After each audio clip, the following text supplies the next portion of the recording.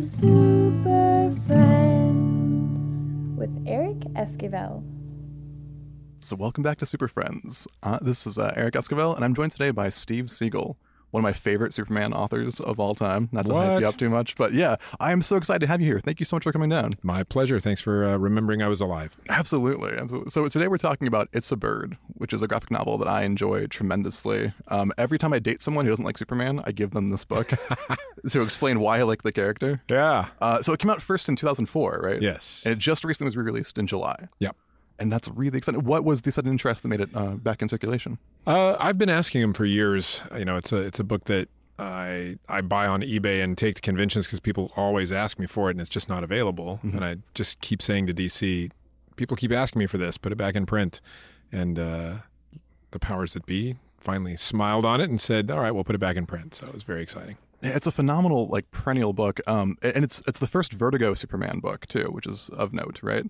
Yeah, well, there weren't supposed to be any Vertigo Superman books, mm-hmm. But I'd read Paul Levitz, who was the editor-in-chief back then, had said in an interview, I wish the Hernandez brothers had brought us Love and Rockets. I wish Jeff Smith had brought us Bone. Why don't people bring us these things? We'd publish them. I heard him say this. Actually, it wasn't an interview. I was in an elevator with him at San Diego Con. Oh, wow. And I was working for DC, but he had no idea who I was at the time. And so I was like, I'm going to put that in the back of my mind for now. And years later, when I thought of the It's a Bird concept, I just thought, I'm going to go straight to Paul and just say, you know, you always say people don't bring you Love and Rockets, people don't bring you Bone, and the reason why is because you're afraid to do stuff that, you know, might rock the boat a little bit. So you should take a chance on this. And Karen Berger was like, we can't say that to Paul. I'm like, you can say that to Paul. I have a very good feeling that he'll respond well to that kind of argument because I had overheard him say the exact same thing. Yeah. So she went and told him that, and he approved it on the spot. That's excellent. So let's talk about the premise for the book. Would you mind giving us the elevator pitch? The elevator pitch is it's about a writer named Steve who is 50% me, 50% made up, who is offered the job of writing Superman and has absolutely no interest in it because he has no access to the character. Mm-hmm. And the reason he has no access to the character is kind of 99% me and truthful, which is that Huntington's disease runs in his family and he can't reconcile the idea of superpowers being the result of, you know, hyped up genes or changed DNA when the DNA and genes in his family pool are doing the opposite to people. That's really interesting, and I read this at a point in my life when I was like, my goal is to write Superman and you mentioned here that like every author has two things, every comic book author has two things they want from their career. They want to be asked for their autograph one time, and they want to be asked to write Superman. Those are the two benchmarks for most comic guys, and the fact that this character didn't respond to that second one was like shocking to me. Yeah, it was really, really interesting. So the Huntington's disease part of the story, that's accurate to your real experience? Yeah, definitely runs in my family. Absolutely, my aunt died of it, and the character in the book that represents her that's pretty accurate. I'm sorry to hear that. And something's going to get us, but it's an ugly way to go. Yeah, and so it's a genetic disorder that sort of overrides your ability to control your own actions, right? Yeah, your motor functions stop. So, you know, my aunt actually lived out here in Los Angeles during the last years of her life in an assisted living place for about 10 years. And, you know, we didn't even know if she was aware that we were visiting her, for example. Sure. You have uncontrolled motor functions. You can't really eat. You can't really communicate. It's, you know, you're locked in, but you're constantly moving. So you're constantly exhausted. And it's an ugly, ugly mess of a thing. Sure. And you mentioned that's why this character couldn't relate to Superman, having been the opposite of that, where people kind of look at him as the symbol of action and ability, and they worship that strength. And you were saying that like real strength isn't actually like the ability to punch a robot; it's to endure these life lessons. Yeah, although I was offered Superman 4 times in my career, and I turned it down the first 3, and maybe should have turned it down the 4th. That blows my mind. Well, because I don't connect to superheroes all that much, to be honest with you. I thought it was just Superman, but it may be a bigger epidemic for me. But it's because I was a skinny kid in school. You know, I was the kid who was not going to get anywhere through physical prowess. So, and my mental powers were stronger, but I wasn't going to knock anybody out with a psi bolt either. So just in general, for me, even though I loved comics the whole time I was growing up and I read a lot of superhero books, when it came time to write about them, every time I tried to write superheroes, it seemed false to me. Mm-hmm. It just seemed like I didn't have anything to say. Nowadays, I kind of understand what was wrong with my process, and I think I could do a better job. But it was interesting to just take Superman apart in a book and try to figure out why does he work, because he didn't work for me. Yeah, and the irony in this book is that the author keeps going through his notebook and like doodling these little ideas about Superman, and they're all phenomenal. I think there's like 21 and 2-page short stories with Superman in the book, and he's like, I think maybe I could do this, and they're like these really poetic, great distillations of the character. And he's like, I could never write Superman, and that's the great irony of this book. Yeah, it's a book about how much somebody doesn't like Superman, and in not liking him comes to wildly respect the character.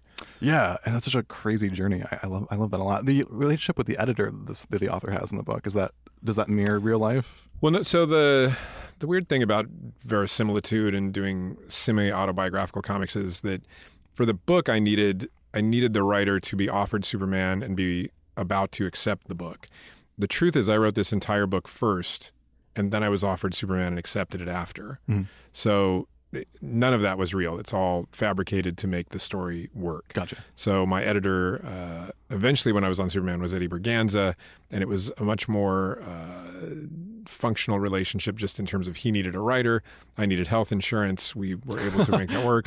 My Man of Action buddies, Joe Kelly, Duncan Rouleau, Joe Casey, were all on the Superman books already. Mm-hmm. I wanted to hang out with my dudes. So there were lots of reasons why I did it, but not really the ones that are in this book. But the ones in the book are definitely the emotional reasons of why I didn't accept it. The other times it was talked about that I should go to those books. Gotcha. And you wrote for Superman 190 to 200, right? Yeah. And Jim Lee was already slotted to start with 200. Well, yeah. So I did one issue, the 10-cent adventure, and had a little bit of fun, but thought this is a big mistake. And I immediately asked Eddie if I could quit for all the reasons that are in my book. I should have read my own book and not taken the job. He was like, no, just you're doing great. It's a great issue. Do another one. And I was like, seriously, my health insurance was through DC. I had to do something. Mm-hmm. And so I wrote another issue, and I was just like, this is a really bad fit and a bad idea. And so I called Eddie again. I'm like, I have to get off this book. I just should not have said, yes, I'm sorry. Mm. I'll stay a month or two if you need to find somebody. And he's like, listen, I'm going to tell you something. I got Jim Lee. I've got Brian Azzarello. I just need you to stay through 10 issues, and then they'll come on. And I was like, okay. I hate letting people down. I hate saying I'll do something and then not doing it. But it was a bad fit, and I should have walked. That's so funny to hear you say that, because I love those issues. and like Eddie Berganza is sort of he has like a famous quote where he said, like, when Superman gets a haircut, it's on the cover of Time magazine. Yeah. So he asks his authors kind of to just stay the course. Like, don't do any dramatic. Don't make him like lose a hand, but have like emotional stories where he has like an emotional arc, and then but don't change the status quo too much. Yep. And I really you created Sorel. You were the co-creator of that character. Yes, although it's memories are flooding back that I'd forgotten about. But the day I took the job, not the day, but the very first meeting I had for Superman, the monthly comic, we went to the Warner Ranch in Burbank. It was all the Superman writers. They flew Joe Kelly out. We got taken to a little conference room, and Dan DiDio walked in and said, listen, the Brett Ratner version of the Superman movie has fallen apart. Mm-hmm. I don't want any attention drawn to these books for the next year. That's such a hard assignment. Like, don't do anything flashy. Don't do the best. Crazy. And at the point at which I finally talked myself into doing Superman, it was to do something. Yeah. And so my marching orders were don't do anything, or at least don't do anything anyone will notice. Which my work usually draws that kind of factor, but I thought on Superman I might do the opposite. So Joe Kelly and I had a really cool idea for what to do with Superman that was immediately then flushed down the toilet at that meeting. Man. And Can again, I please read that pitch? Well, and again, the weird thing, I had forgotten all about this, but a lot of it had to do with Superman having a kid, not in the way that he did in the movie, but then the movie went ahead and did that. And it was like, well, you can't do that story for sure. And then the movie did that story, and in retrospect, maybe nobody should have done that story. Sure. Yeah, I like the Sorel character a lot. It was a Supergirl for like the 90s, early 2000s. Yeah. And her costume was great. And I liked her costume. The big reveal of who she really is fun. It was fun. Again, it was, for me, that was a nuts and bolts kind of... I decided I would do Superman emphasizing the super part, because everybody was doing the man. And I was like, let's do something about science and physics. And I loved that about your arc. That was an era where everyone was like, I'm going to be like a highfalutin Superman guy. And I'm going to, and we just wanted like a fun all ages. Like your stuff was like the fun, flashy, what you could give like anybody and they would enjoy it. Like an 8-year-old to an 80-year-old. I really liked that a lot. Thank you. I appreciate that. I did what I could given the circumstances. I wish I could have done what I wanted to do. Sure. Don't we all? Yeah, that's how it goes. Oh, Superman. But yeah, so It's a Bird was sort of where you could do what you want to do with the character and talk about it. So that's an incredible story. Well, It's a Bird was great because Teddy Christensen, who painted it, he won an Eisner for painting it, actually. He lives in Denmark, and I occasionally have to go to Denmark and stare him in the eye to make him finish whatever we're working on. Sure. Artists. So we were finishing up a House of Secrets painted thing that we were doing, and I happened to be in the region, or else I flew over to stare at him. I can't remember which one it was. I was traveling with my wife, was actually with me. Gotcha. And we were talking about what do we do next, and I had no ideas. I was like, let's just get through House of Secrets, and then we'll talk about it later. And I got up to go take a piss in his bathroom, and literally thought of all of It's a Bird. I'd had no pre-knowledge of it, no thoughts of Superman, no thoughts of anything like that book. And literally in the space of about a minute, just the whole book flew into my head. And so I went out and I was like, Teddy, I know what we have to do next. And I literally talked him through almost the entire book as you read it. Yeah. He was like, oh, it's great. Do you think they'll let us do it? I'm like, no, I don't. So we'll probably have to turn it into some other character and it'll be weak. But I said, we should go for Superman. We should try to get DC to do this because the story is a lot better if it's Superman. It just, that's the iconic superhero. Yeah, of course. So that's when I remembered the Paul Levitz thing in the elevator. And I was like, I think I can, at least get Karen to hear me out. So I wrote Karen a letter instead of calling her. And I was like, here's what we want to do next. And I know you're going to say Paul won't do this, but you have to trust me. You just have to ask him. And she wrote me back. She's like, I'm not going to ask him. This Superman is a no-fly zone for Vertigo. We can't do this. I cannot ask. I said, just trust me. Just go set a meeting. Just go ask him. And he's going to say yes. She's like, it's not going to happen, but I'll do it. But then figure out what you're going to do because we can't do that book. And then he said yes. That's so good. And you sort of created a genre in that way, too. Like, I know Paul Dini just won an Eisner for writing a book about where he interacts with Batman and how Batman helped him recuperate after surgery. And it felt a lot like this book to me.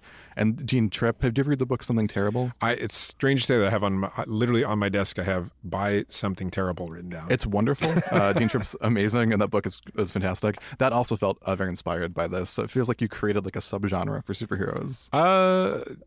I don't know. I'll give you that. There might have been other things before it too. It's if it influenced somebody and made them tell stories about themselves that are truthful and kind of play in the superhero pit. Hallelujah! I like those books a lot.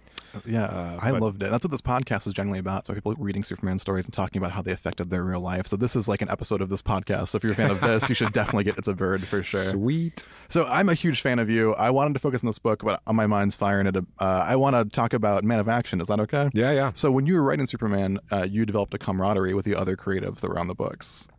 We had a camaraderie predating that when we were all in the X books together. Okay. Yeah. So you all met on the X-Men books. I knew Duncan via a mutual friend who never introduced us, but then we found each other anyway. Duncan Rillo, your friend too. Yeah. I knew Joe Casey because he worked at the bookstore about a half a block from where I lived. Really? Which bookstore? It was in Burbank, and it was a movie and film bookstore that's not there now, but funny.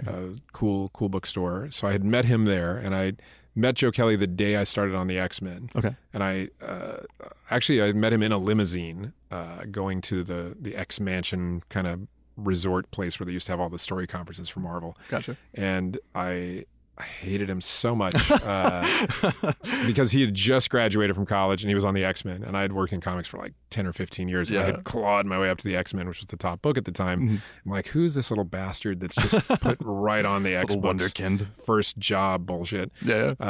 Can I cuss on this podcast? Yeah. Oh, sorry about that. No. I tend to cuss a lot.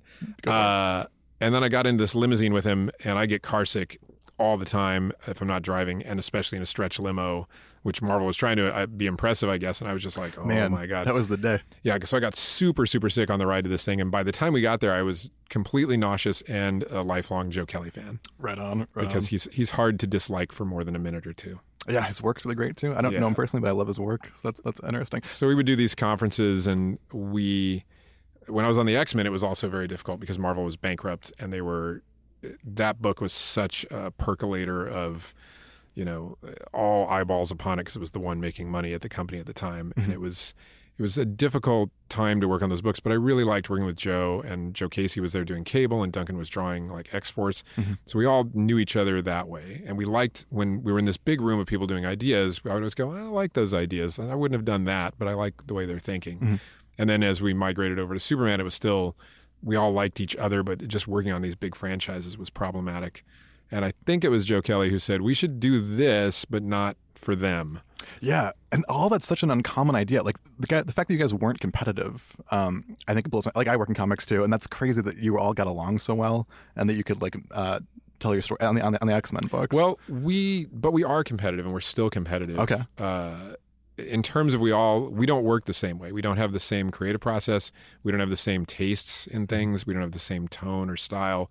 So we're wildly different. Sure. But we respect that the other guys might come at something that we wouldn't come at. So what we do is everybody just kind of throws out ideas, but we immediately go, oh, that's the better one. Okay. And as soon as we go, that's the better one, then we let go of our own personal whatever. Or like Joe Casey, I think, makes a career out of us going, not that idea. And then he goes off and does a 12-issue series about that idea.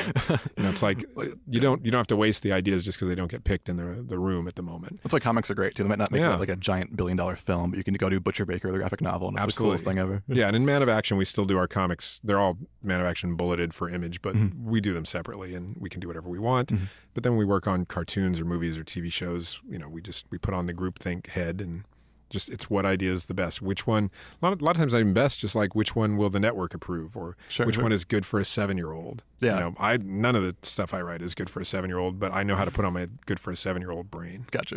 So when you were at X-Men, did you sort of form like a united front against editorial notes, or how did you first band together and start like working so tight? Not against. I'm a little weary of all the creators who are like, oh, editorial's out to get me. Editorial has a job to do. And if you take a job like X-Men, it's not your book. Correct. Yeah. It's the company's book, and you need to do your best to do what they need done. So, I hate Gambit. I'm from Biloxi, Mississippi. There's nothing Cajun about that character in my estimation at all. Or Louisianan or Creolan or anything we want to attach an N to. Sure. So when I got on that book, I was like, he's out of here. I want nothing to do with him. And luckily, the first issue I wrote was 353, but then in a weird confluence of events, I wound up going backwards and writing 350 and then making up 351, and then there was a 352 shoved in between and just all this craziness. But my first issue was The Trial of Gambit. I'm like, well, it's going to end with Gambit out of this book and off of this team. Which I did do, and that was exciting for me to not have to think about him going forward. I love how personal all these stories are to you. How you look at everything's personal. That's great. And then within minutes, the higher ups who would Marvel had about 3 different owners in the time I was on X-Men, and somebody came in, they're like, Gambit is a very popular character. He should be in the book next month. And I had to literally plunk Gambit right back in the book. Well, I didn't want to do that. I didn't want to write him. I didn't want him in the book. But if the company's in trouble and they go, the way financially we're going to get forward is putting Gambit back in the X-Men, you have to do that. Yeah, it's the job. And, I did as good of a job I could do with a moment's notice, which is questionably good. But that's what that gig is. So when people are, do you team up against editorial? If you do, you should quit. Gotcha. And do Image books, which is eventually what I did. That's what I should do. So how did you pitch? Like, because X-Men was sort of like, it was the hot hand at Marvel, and then you guys came over to Superman, which wasn't like the hippest thing in the world at the time. So did you pitch everybody coming over at one time, or did you all? Was it a coincidence? It was migrations. Okay. Yeah, we weren't. It's always hard for me to remember what all these years were. Man of Action's 17 years old, technically, from our first job. But we all still always did comics. And so I know when Joe and Joe were on Superman, that they would immediately were asking Eddie, oh, bring Steve over. And Eddie would call and be like, do you want to come over? I'm like, no, I don't want to. Not into that. Thanks. And then Duncan also draws. So he was drawing all over the place. But then, Joe Casey was like, oh, I've got one with apes in it. I want Duncan to draw that one. And so they were just kind of all in the office more than a concerted effort to get us all over there. Gotcha. But then Joe Kelly became obsessed with getting all of us over there and was like, you have to do this book. And I was like, ugh. So at what point did you become this gang, this Man of Action? Like, when did you file for that LLC or whatever? We filed for the LLC because we were getting paid and we had no way to cash checks written to Man of Action. We were like, oh, we don't actually have an entity and we don't have a bank account, but we do have checks that people are paying us for jobs we're doing. So literally, was X-Men Legends the first? No, we did 4 short films for a company that no longer exists. I had no idea. What are these? I know, right? I can barely remember them. One of them was called Killing Castro. And it was like some sci-fi time travel movie that's like a million other sci-fi time travel movies about getting rid of somebody important in history. And then there was like a she-bat kind of thing. We each wrote one of them, but we collectively edited each other. Is it a she-bat kind of thing? Something like I'm that. sold already. It's I amazing. literally, I think that's the one Joe Kelly did, but I don't even remember these things. Okay. I think one got made too. If it did, I never saw I'll look it up. Please do. Let me know. But that was the first thing we did. Second thing we did was X-Men Legends for Activision, because we were all former, or maybe we were current X-Men writers at the time. I can't quite recall. But I hate video games too. I don't own a console. Yeah, I was given an Xbox One and I put it in my closet for a year and then gave it away. That's how. And so I've never played any of the video games I've written, but I've watched like Joe Kelly and Duncan play them. So I feel like, that's something. Is it hard to like be in someone else's story, like to be immersed in someone else's for video games? Like, what is the aversion there? I think the aversion is how much time I would spend if I got into it. That makes sense. I have no time for that. So I've just avoided it like the plague. I went to E3 last year. Our publicist was, the other guys were always like, get us into E3. We want to go to E3. And I'm like, what's E3? And she got us in last year. She's like, oh, I got you front of the line VIP access. And then I thought, well, I don't even know how to hold a controller. Like I know nothing about video games. Sure. So I took somebody with me to be my player. And I would, we'd be whisked into these private rooms and I'd be like, oh, this is Jesper, my player. Was he like in a tuxedo, like your manservant? Well, he snap your fingers. He was very good, but I looked so baller. It was like, oh, this guy brings somebody to play for him so he can watch. But it was because I literally don't know how to play video games. That's so funny. That's pathetic. That's great. I like that a lot. So the Man of Action name, is that a Jimmy Olsen or Superman reference, or is it just... It is not. It's our original name was going to be Evil Geniuses. Gotcha. And when we were trying to file for an LLC, somebody had Evil Genius LLC. Some coffee roaster in Detroit. I know, right? It's terrible. And then I think Joe Kelly said Man of Action first, so he gets credit for it. I like it. And we all, again, I wouldn't have named a company Man of Action. I don't think Joe Casey would have. Duncan maybe. But then we all heard it and we're like, okay, let's go with that. We all liked it immediately. And that's just the way we make decisions. Gotcha. Well, you guys are all great in Superman. It felt like young 90s X-Men kids like taking over DC. and that's where I was at when I was reading those, and they were amazing. It wasn't like the oh gee golly shucks. It was like real action-packed fun stuff and new creations. I love the Sorrel character, like I mentioned, and new villains. And yeah, it's part of that is just wanting to leave something. Part of that is if you make new stuff, you don't have to read all the old stuff. Yeah. And I also feel like, again, just from what I learned about writing Superman for It's a Bird book, I just knew I didn't want to play in the sandbox. Mm-hmm. The sandbox, I do respect it wildly, and I think it's a creation like that endures that long deserves respect. And that's the short stories in It's a Bird are really my admiration for the character and the construction of the character and the Seagle and Schuster for making the character. Yeah. But doing the monthly comic, I did not want to. It was. I'm never that guy who's like, oh, my nostalgia. I can't wait to do my version of. Sure. And the few times where I lean into that, it doesn't turn out well. So I just thought I had to do something else. Gotcha. And you create a lot of your own new creations now, and with Man of Action, like you guys created Ben 10, which is a huge global phenomenon, a new superhero that kids love. I know, it's crazy. I just posted a thing on Facebook because I'm going to Dragon Con, which I've never been to. All of the Man of Action guys are going to head down there because we're trying to do cons we haven't previously appeared at. And the guest page had me above William Shatner. Oh, man. Not above, like, Nailed it. but just alphabetically. Yeah. I was like, who would have thought? Like, I watched Star Trek as a kid. Yeah. No part of me thought my picture would be above Will Shatner's picture going, cool. These two guys are going to be at this con. One of those two guys will have a really long line and the other one will be me. But it was still exciting to see that. And Ben 10 is the same. It's so weird. Like I took a trip with my wife to Estonia, we went to Estonia, but it was Scandinavia. Okay. So we were hopping all over different countries by trains and boats and stuff. And we took an overnight boat from Estonia to Stockholm, I think. And in the duty-free gift shop, there was Ben 10 merchandise. That's so awesome. And I was like, this is so weird. In my neighborhood, there's a piñata that is a bootleg Ben 10. Yeah. My buddy was in Ecuador, and he showed a picture. I guess an Ecuadorian tradition at New Year's is that you drag kind of an oversized piñata behind trucks and then you burn them in effigy. And somebody dragged and burned Ben 10. Oh, man. He was like, it's either a lynching or you should be honored. I was like, I'm going to go for the honor. That's so funny. So pitching around Hollywood, the way that you guys pitch is legendary, but I don't know if it's accurate. The pitch for Ben 10, was it like 20 ideas in 20 minutes? We did do 20 ideas in 20 minutes. We don't do that all the time. I think that would wear people out. But in that particular case, because we're creative guys, and it's like when I do comics, I try to structure them differently every time. I try to change my work method all the time. Mm-hmm.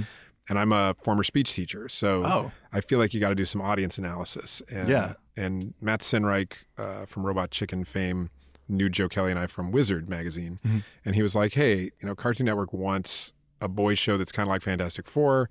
You guys should pitch them that. That's what you do. We don't do that.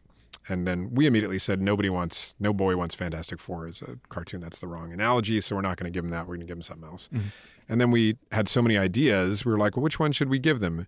And we knew a little bit about Sam Register, which is who we were pitching. And we're like, he's a yes-no guy. Okay. So let's not give him an idea and talk to him for 30 minutes if he's no at minute one. Mm-hmm. Let's just give him a bunch of minute ones. That is so smart. And so we literally took a stopwatch. We took a bell. Oh, man. Each guy took 5 pitches, and we'd just start the stopwatch, read 60 seconds of it, somebody'd ring the bell, right along to the next one. That's so great. And it was a legendary pitch. We've never done that again. But you nailed Ben 10 off that. We nailed Ben 10 off of that. And actually, we also pitched Generator X that day. And we pitched a thing called Seven Seas, which is now going to be called Zach Storm, and it's going to be a Netflix show. Very cool. So, 3 of those things have actually showed up. And P.S. there are 17 more that nobody ever asks about. Oh, man, that is excellent. So you guys, you also get hired collectively to work on properties still. Like you're doing the new Mega Man show. Is that We correct? are doing the new Mega Man show. I just went to the first voice record up in Vancouver on Monday. It was super exciting. That is awesome. Can you tell us about anything else about the Mega Man show? Well, yeah, I mean, Ben 10 has done just a lot of business globally. And so once you do that, then everybody goes, take our thing and make $1 billion. Yeah. So the fun part is we get offered nearly everything. It's a good rep to have, man. It is a good rep to have. Strangely, we didn't get offered Big Hero 6, but that's a whole nother story. That's insane to me because that was good off Alpha Flight. Yeah. But most things we get offered, and most of them we turn down just because there's only 4 of us and there are only so many hours in the day. And sure. But Mega Man showed up, and everybody's like, "Oh, Mega Man." Well, I'm not a video game guy, and I'm slightly—I don't know if I'm older than all the guys, but I'm older than Casey and Kelly for sure. And I just missed it. I missed Mega Man at its 2 kind of peak periods. I know what Mega Man is, but I didn't have quite the same fan reaction. And we don't take jobs unless all 4 guys say yes. Gotcha. Oh, that's really interesting. Yeah. So I saw that all 3 of them were like, yes. And I was really a no, just kind of sitting there waiting to happen. So I was like, I'm going to look into Mega Man. And as soon as I looked into it, I'm like, oh, we have to do Mega Man. This is super cool. Yeah. And they also let us do what we do, which is we love nostalgia, but you can't do that. You can't make the thing that was made before. Like when we did Spider-Man cartoon, you can't make the one that came right before it. It's not going to work for kids. Like every generation is different. They have to have the thing that they imprint on. And the Mega Man people were really clear about being open to us going, you're going to have everything you love in Mega Man. There will be a Mega Buster. The uniform will look the same. But we need to really rethink the world and do something for now. And they were like, fine. They let us do it. And it's turning out really, really well. I think that's why I liked your Superman stories too. Is that they never feel like cover songs. They never like here's my version of this thing. I can do it even better. Yeah, they're always just brand new ideas. It's so fun. I love Man of Action. Oh, thanks. Yeah, I love them too. Big fanboy. Yeah. So let's take a break for commercials real quick. And 1 second. All right. So we're back after those messages from our LexCorp. They're evil, I hear. Yeah. So it seems like you're more inspired by like Seagle and Schuster than the actual Superman character. That they actually creating new properties is where you're at. Like you're not like trying to be Superman. You're trying to be the best version of Steve that you can be. That's interesting. That's an interesting way to put that. I hadn't thought about that way. But I'm interested in people being the best version of themselves they can be. I'm a former teacher, so I used to teach college, and I'm very student-minded. And my thing about when I taught was I taught 1 semester of college where I thought I had to act like a college teacher. Sure. And that's interesting. I think I was pretentious and unhelpful and insecure in my own newness about it all. And right away, I knew that semester was not a success. And my second semester teaching, I went to a different paradigm, which was, does the person in front of me need what they're getting from me? Gotcha. As opposed to who am I? That's in really it? interesting. Who are they in it? And it just changed everything. And I literally would go through my textbooks and tear chapters out if they didn't have some relevance for people's lives. Oh, wow. Moving. And I would just tell them, like, you can just tear chapter 11 out. I don't know why it's in there. You shouldn't have to read it, let alone do it. We're only going to do stuff that tomorrow you can use at your house with your family, or 5 months from now you can use in a job interview, and it really shaped the way I thought about what I do. Like in my work, I'm definitely, I'm mean to my readers. The few that I have, if you like my last book, my next book will leave you scratching your head because I don't ever want to do the same thing. Yeah. And I'll pivot, and do a kid's book one minute and then something really heady the next minute and then a black comedy and then a crazy, thing about physics or whatever. Mm-hmm. And I ask a lot of the people who like my stuff to follow me because I'm going to go in tangents. But I do think that a common thread is that all my stuff in one way or another is about kind of finding yourself and who are you in the world and what good are you doing. And I always think when I talk to new writers, specifically I have a writers group that meets every week and a lot of the guys are like, what do I do? How do I work on this? And I'm always just like, what are you asking people to pay for? You're saying, give me an hour of your life and $17 for this book I'm making. Mm-hmm. What's in it for them?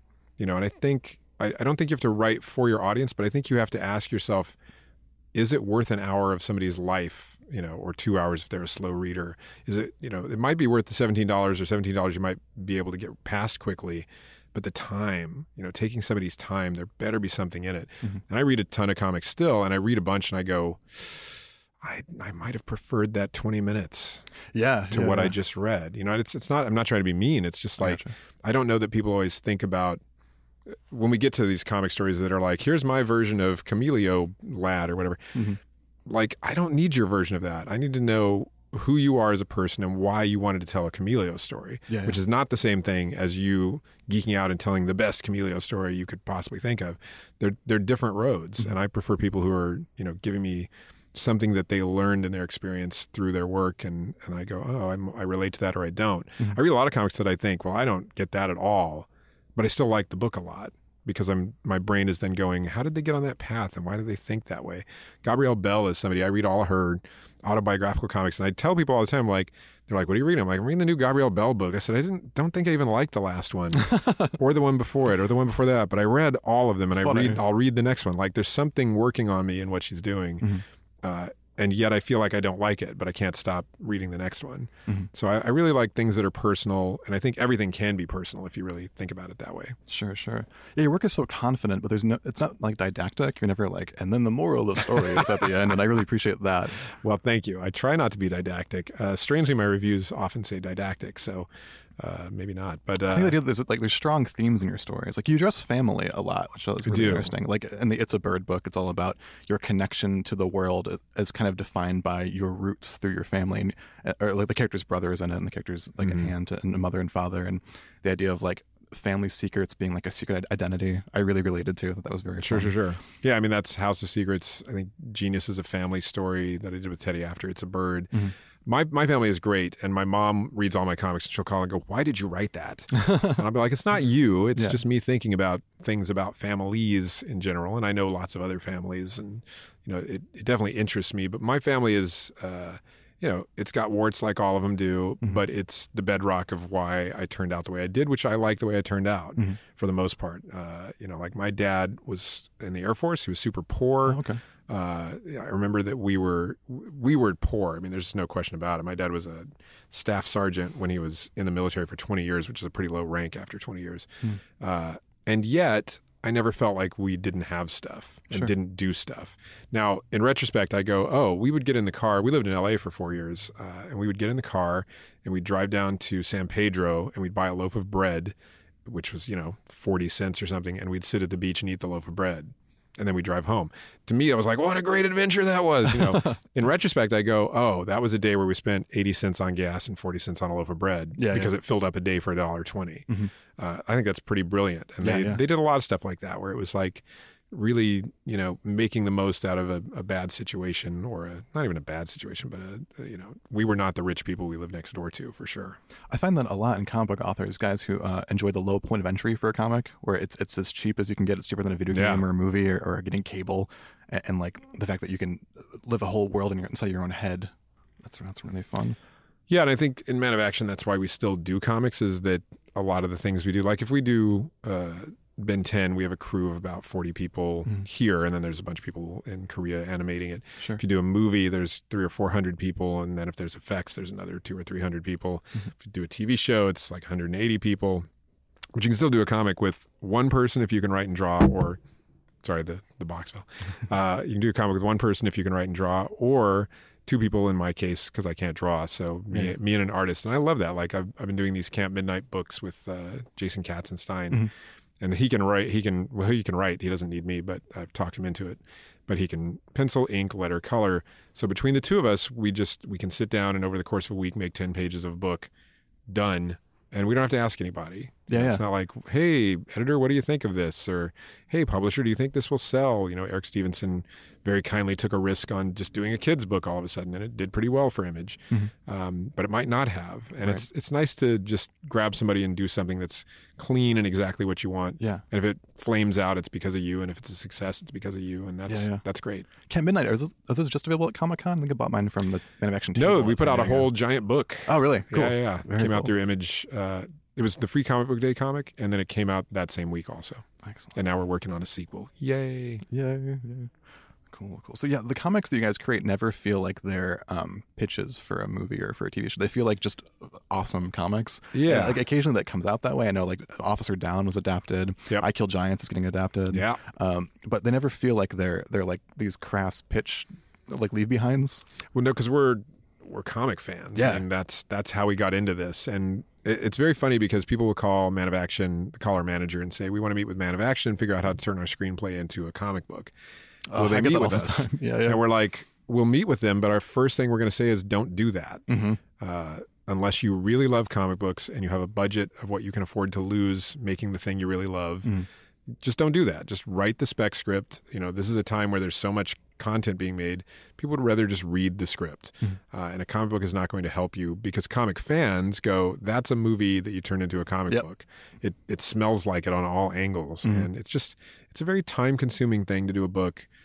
Like it's a year of an artist's life to do a 120 page graphic novel. It's a couple of months for a writer. It's a lot of money. It's a lot of time. It's a lot of effort. If you don't love comics, it's the wrong place to go. Absolutely. It's yes, it's down and dirty, and yes, you can kind of do it on the fly, but it's still time consuming, and it costs a lot to print a book. I mean, digitally, it changes things because you can just post stuff, but everybody wants it in paper. Well, that's expensive, and storing it's expensive, and shipping it's expensive, and it's heavy. It's not something you should take lightly. It's like adopting a kid. Yeah. That's funny. It's very intense. What do you? I don't want to put you on the spot. What is your favorite? This is my favorite comic you've ever written. It's a Bird is like a Bible to me. But you personally, what is your favorite work that you've done? I mean, it's a Bird also. Really? That's great. I like all my books. So it's like which child did you throw overboard? Of course. In case of emergency. Of course.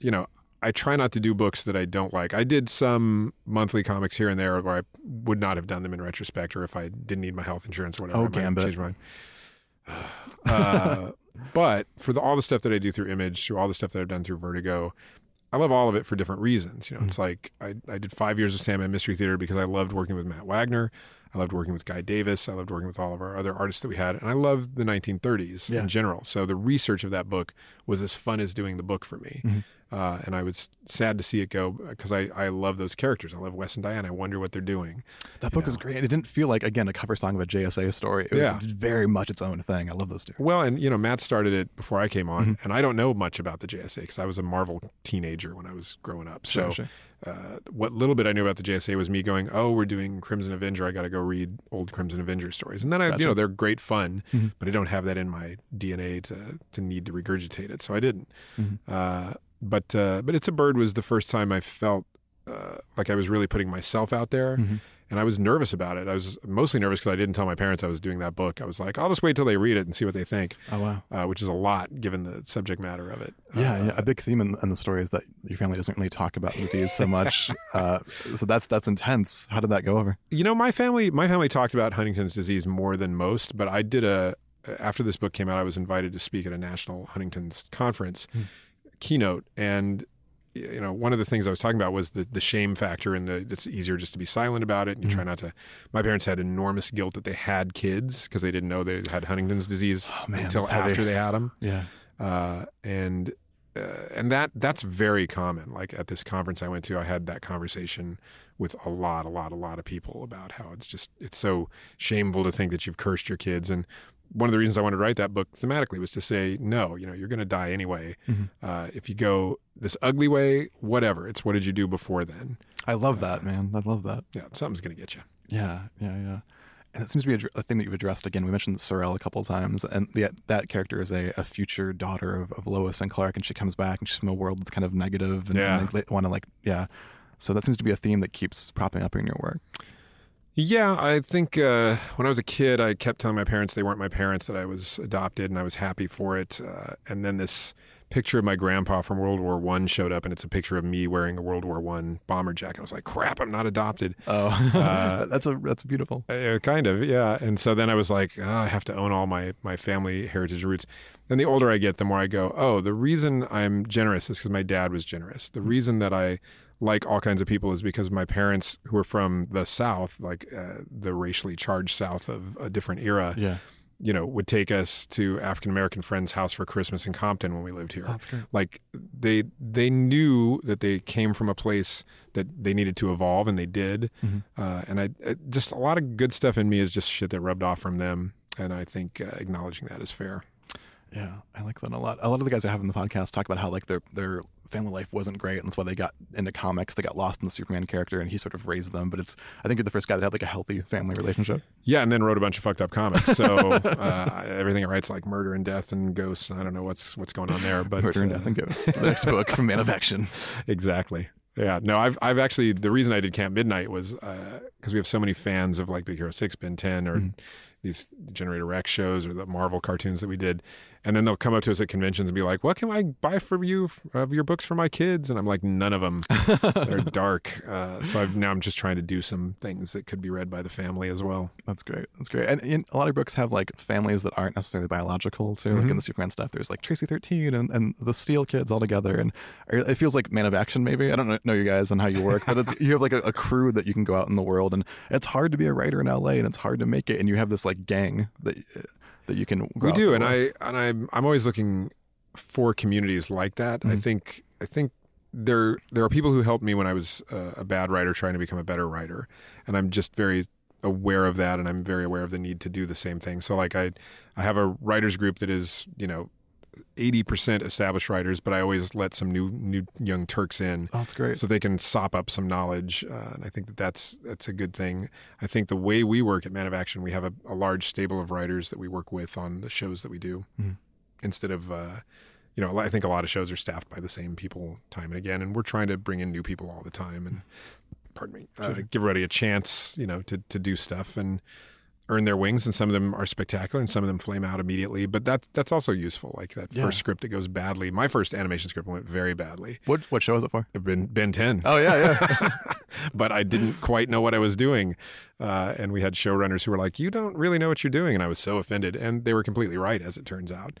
And I got it on my second script. I was like, oh, I know what I was really missing. Gotcha. This first time around. But was it like the format of TV was strange for you? Yeah, I think so. I think because we made it up and because we like TV and we watched cartoons, we go, that's enough. And I've watched so many, would-be writers go, I like comic books, so I'm going to write one. It's like, that's not quite how that works. Yeah, I teach a writing class here at Meltdown in the back, nice. And we have guys who come from from TV and from cartoons, and you have a completely different animal, and they get really frustrated. Yeah. Well, I was looking at a script just a couple of days ago for somebody, and I was like, you can only have one action per panel description. Yes. It's like, I know you work for moving images, but you can't do it. There's like 10 panels every page. Yeah. It's super funny. So working in TV and working in film, it seems like that's what everybody wants to do. You not to say that you've had like a charmed career, but you kind of have. Like, it's great. You got offered Superman and you turned it down. That is like the ballsiest thing in the world. And then you got it right eventually. And then a lot of comic guys I know, like their goal is to get into Hollywood and make movies and TV, and you've done that on your own projects and others. That's very cool. Talking back to, if you could go back in time and talk to that kid who's eating a loaf of bread at the beach, like what would you tell him about where you're at now in your life? Well, that kid was going to be a teacher. So yeah, I always wanted to be a teacher or an architect. Those are my two career pursuits. You said you can't draw. That's really interesting. Well, and this is why I'm not an architect. Oh, that makes sense. I took drafting in high school, and I got a C- or a D or something. And I was like, well, that's not good for the architecture career. Gotcha. Now it's all computers. I probably could have made it after all. But that's why I did House of Secrets. Like, that was my architecture wing, was doing a haunted house story. That's funny. Yeah, you wrote a screenplay for that, right? I did. It didn't get made because Scream 3 came out and didn't make enough money that week, and then the project was killed immediately. Causality. Yeah, I know, right? But yeah, I always wanted to be a teacher. So I think that kid thought he would be a teacher, and I did teach college for a number of years, and I will go back to teaching when Hollywood chews me up and spits me out because I love teaching. I teach actually in Denmark. There's a school called the Animation Workshop, and they only have 2 degrees. They have animation and graphic novel. Oh, wow. And that's it. What is that called again? It's called the Animation Workshop. Okay. And American people can go there too, actually. I think it's cheaper to go there as an American than to go to a lot of the American art schools. But they'll let me come teach a week or 2-week class once a year. So I can still dip my finger into it and have an interaction with the students. And I'm actually doing a project with a lot of those students for Image that's going to come out next year. Really? Like an anthology type thing? It is. I can't tell you what it is yet, but I can tell you that I love form. So I'm a formalistic writer. I like messing with form and trying to see if I feel like I know how to tell stories now, and I'm just trying to find ways to see if form can break me. That's kind of what I'm into these days. And it kind of started with It's a Bird in Spades, just trying to do weird forms. But one thing that I had been thinking about a lot was I like David Sedaris, and I like Spalding Gray, and I like these kind of monologuist essayists. And I just thought, well, we have graphic novels. Why don't we have graphic essays? What is a graphic essay? Okay. And I think there are books that I've read that I go, well, that's a graphic essay when you think about it. But I really wanted to go, I'm going to make that a form, and I'm going to do some essays with my buddies. So I told Teddy years ago, I'm like, I'm working on graphic essays, and I'll hit you up later when I figure it out. Well, I never figured it out. And so recently I went to the Animation Workshop students, and I just said, look, I have this idea for this book. I've never been able to crack what it's supposed to look like. How about you guys do it? Wow. And so they're doing it. And it's going to be, it's actually done, and it's great. I'm just working on a couple of revisions with them, but I think graphic essays could be a thing now. That's really interesting. Are you able to apply that sort of obsession with tweaking form to other mediums? Like when you work in film and when you work on TV, is that a thing that is just available to you in comics? It is more readily available to me in comics because I working with Image, which is creator in charge, I can just decide what we're doing. Teddy and I are doing a project where he had an idea for a story, and I was like, well, don't tell me the idea, just start executing the story. Oh, wow. But draw it in all exactly same size panels. So they're these kind of landscape panels. Just like grids? No, just like 2 per page rectangles, one over the other. And I said, do them, but don't send them to me as pages. Send them to me as images and send them out of sequence. Oh, man. And then I'm going to sequence the images and write a script for whatever shows up, and then that'll be our book. That's a cut-up technique. Well, it is. It's a thing I do with new writers all the time, which is, their story is inevitable. That if I give you 3 images, you'll put them in order and you'll tell a story. And if I tell you the order's wrong, you'll just retell the story in the new sequence. Yeah. And so I thought, how big could we go? So we're doing 240 images to tell the story Teddy is thinking about. And then I don't know the sequence. I'm going to put them in a sequence, tell a story, and then that's the book. So whatever he had in mind is not the book. I don't have anything in mind because I don't know what the book is. Yeah. And then when the book is done, it'll be a book neither one of us knew we were working on until it was over. That is like reverse Marvel style. Yeah, but again, it's like I've worked long enough. My first comic came out in '87, and it's 2017, so that's like 30 years. Congratulations. Thanks. But I've worked long enough that I get it. I know how dialogue works. I know how theme works. I know how pacing works. So I feel confident in those things, confident enough to not have to be in charge of draw this first and draw this second. And this book is about, I'm confident it will show up. Gotcha. With most writers, when I read their stuff, I can tell exactly where they're coming from, what they're trying to be, like who they're emulating. I can't do that with you. Yay! Like, when you were a kid, what comics? What were your first comic? What was your first entry point into this medium? My parents bought me Avengers '89. Which was Captain Marvel being electrocuted on the cover and creepy alien stuff and scary witch stuff. And I was 6. I lived here, actually. I lived in Burbank, and I was terrified. Really? Yeah, I was terrified by that comic. I looked through it once, and I gave it to my brother. And I'm like, I don't ever want to see this again. And I recently bought just a pristine copy because now, of course, I love it. And then I got into Mad Magazine, Okay. which my brother was buying and I wasn't supposed to be looking at. So I was, of course, all into that. How much older is he? He's 4 years older than I Gotcha. am. And then I had no love of comics at all for a long time. And then I got into junior high. My best buddy Eric was buying Spider-Man. We had to go to the store every week so he could buy Spider-Man at the grocery store every month or whatever. And I just got tired of walking with him and not coming back with anything. So I started buying X-Men and Marvel Premiere. So those were my first kind of 2 books. And then Iron Man I added on. And I would just read them, and I liked them. I loved them, actually, in retrospect. But I would just always go, this is stupid. I could have written this. Because that's what you say when you're a fan of something. Now that there's the internet, you say it even louder. Yeah, message boards abound with those kind of guys. But I was that guy. And then he just got tired of it, my buddy Eric. And he's like, well, then do it. Just write something. So I sent in a proposal for... what was it? It might have been Black Widow or something to Tom DeFalco at Marvel. And there he was like, you got some talent, but this is not good, kind of letter of rejection. And how old were you? I don't know, 15 or 16. That's so ballsy. There's such confidence in your stuff, man. I like it. And then the next thing I sent in, I must have been older. I must have been like 17 because then I sent in something when I was in college, which I sent to a publisher called Renegade Press. Denny Lubert, who was married to Dave Sim at the time, who did Cerebus. They'd gotten divorced and she started her own publishing company. And I had this idea for this spy comic. So I sent that to her and she was like, listen, this looks kind of rough and you don't have any experience, but I had a book that dropped out of my schedule. And if you can get this done in 40 days, the first issue, and then every issue after that, you have to get done in 30 days, I'll do it. Oh, wow. And I was in college. I was like, I'll find somebody to draw this comic here at my college, and this will be no problem. And so I had no idea how to write a comic, but I had a deal. Gotcha. And I didn't find somebody. My friend of mine found somebody on campus to draw the comic, and that comic was Kafka, which was the first thing I ever did. Yeah. And it got nominated for an Eisner. That's amazing. And I was like, well, that was easy. Now I'll just do more of this. I own this industry. Yeah, and then I did the Amazon with Tim Sale, and it did not get nominated for an Eisner, and nobody noticed it to speak of. Was that hard to go from that to that? Well, yeah. I mean, it just seemed so easy the first time. Sure. And the second time was not easy at all. And then I kind of dropped off the map and, I did a couple of Quick Grindle. I did a Quick Grindle story for Matt Wagner, and then I disappeared and became a teacher and, wondered why the world wasn't calling me to do more comics. And then you discover it's because the world doesn't call you ever. Like, the fact that we get called for a lot of stuff for Ben 10, there's still stuff where we take meetings and people are like, oh, we didn't know who you were or what you do. It's like, you got to beat your own drum, and I'm not good at that. I don't enjoy that. I think that's a really beautiful thing you just said there. Like the world never calls you. Like you have to go out and do it yourself. I think it's true. And that's why you form the collective, because there's more of a chance of someone landing a job than just one man. I don't know I don't think we were looking for jobs that way. I think we liked each other, and I think we respected the way each other worked.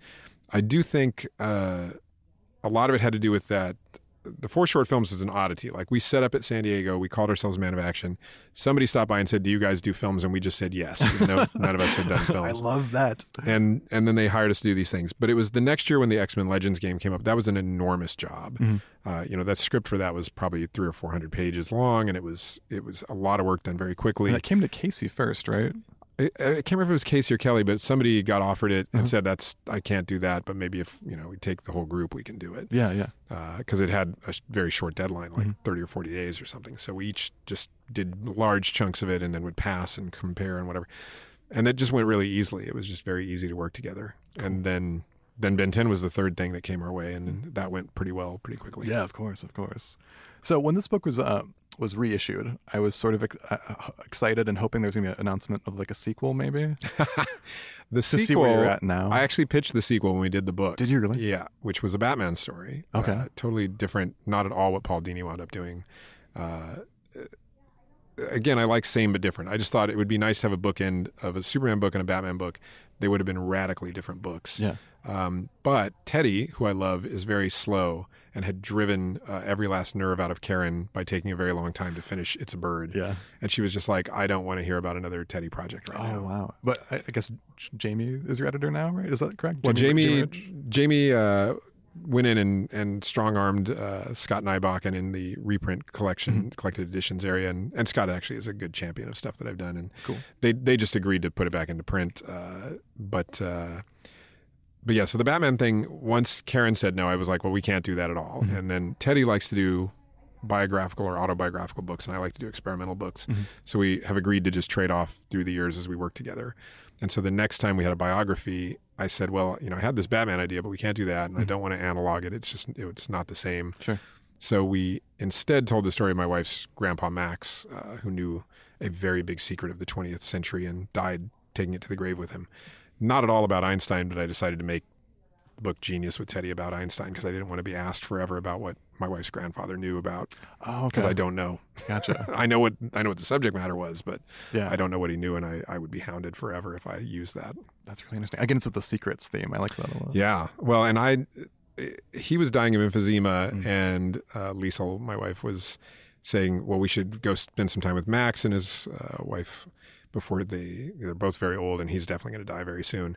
And by the way, he knows blank. Sure. Yeah, I'm like, and I won't tell you what it is either, but it was if somebody said to you, he knew what happened with the Kennedy assassination, or he knew that the moon landing was a hoax. Yeah. It's that. It's like that level of a thing. Oh my God. He was directly involved in. And I was like, how is this coming up right now? You know I'm a writer, right? She's like, oh yeah. She goes, he won't tell you. I've been, trying to pry it out of him for years.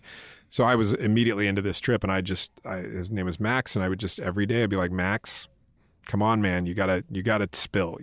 This thing, you've got to tell me. And he would just stare at me and occasionally chuckle, and then say, what's for lunch? And he was a government man, and he was not going to spill. What a patriot. And then he died, and I was pissed off that he didn't tell me this big secret. And then I thought, if I knew this big secret, which he did, it might be horrible because he knew it his whole life and couldn't or wouldn't tell anybody. And it's the kind of thing that would change a lot of what we know about what we know. Oh, okay. And I just it's thought, like a burden. That's what I decided. I was like, at first I thought he was being a dick and just, I'm going to keep this to myself. And how could you keep a big secret to yourself? And then I thought, well, there are reasons why you would keep it to yourself, because it might be really horrible to live with the knowledge of it. And he might be doing us a favor by not, passing it on. Sure. So Genius became a book about that. And that would have been our Batman book instead.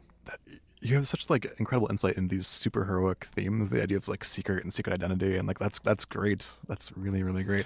So that was your Batman story kind of touched on that? Your Batman pitch? No, okay. Batman was totally different. Oh, it wasn't but I'm just saying hiding a secret? We were supposed to go right in to do I was like, It's a Bird turned out so well, they're going to want a sequel, gotcha. and we'll do a Batman one, and nobody wanted that. Gotcha. So then Genius came from that. Yeah. I gotcha. Well, yeah, thanks you so much for talking about this. I really appreciate you coming into the studio today. I'm a huge fan totally of my pleasure. and this is great. Can we talk about anything? We have 5 minutes left in the podcast. Can we talk about upcoming projects? Do you want to plug anything?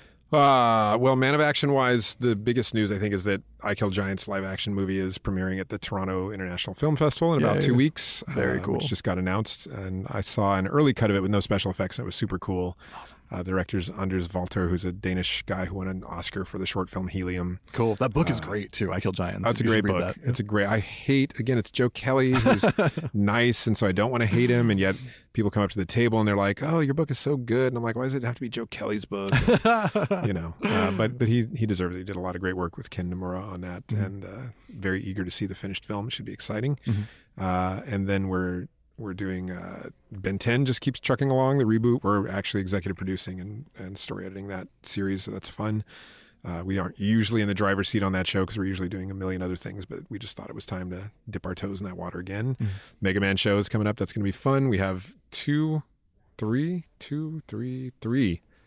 other animated shows that are going to premiere in the next 18 months. Excellent. I mentioned there's one on Netflix, you said? Yeah, they've announced that, and that's an original creation of ours. Okay. It's called Zack Storm. We always called it Seven Seas, but Gotcha. Legal titles and things. And then we're working on more movies, and we have some live action TV shows that have been in development for quite a while. One even got greenlit and then pulled after that. So we don't ever announce them. We're not the announcing kind. Gotcha. I think we announce it when it's on. I respect that a lot. But we're doing some of that. The first thing I sold in Hollywood was a live action hour TV show.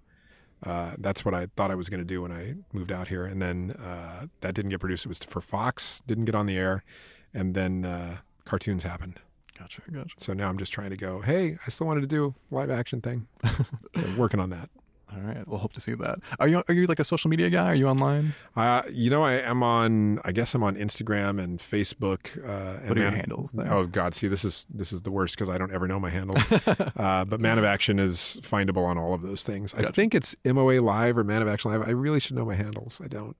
I'm a Luddite. I'll find it and I'll drop it in the title. That would be comments so here. awesome. Yeah. So look below and online. I do write stuff for those all the time, but I don't know where you find those things that I write for those things. I'll find it. Okay, thanks again, Steve. This is incredible. Thank you so much. I appreciate it. Ooh, Super Friends with Eric Esquivel.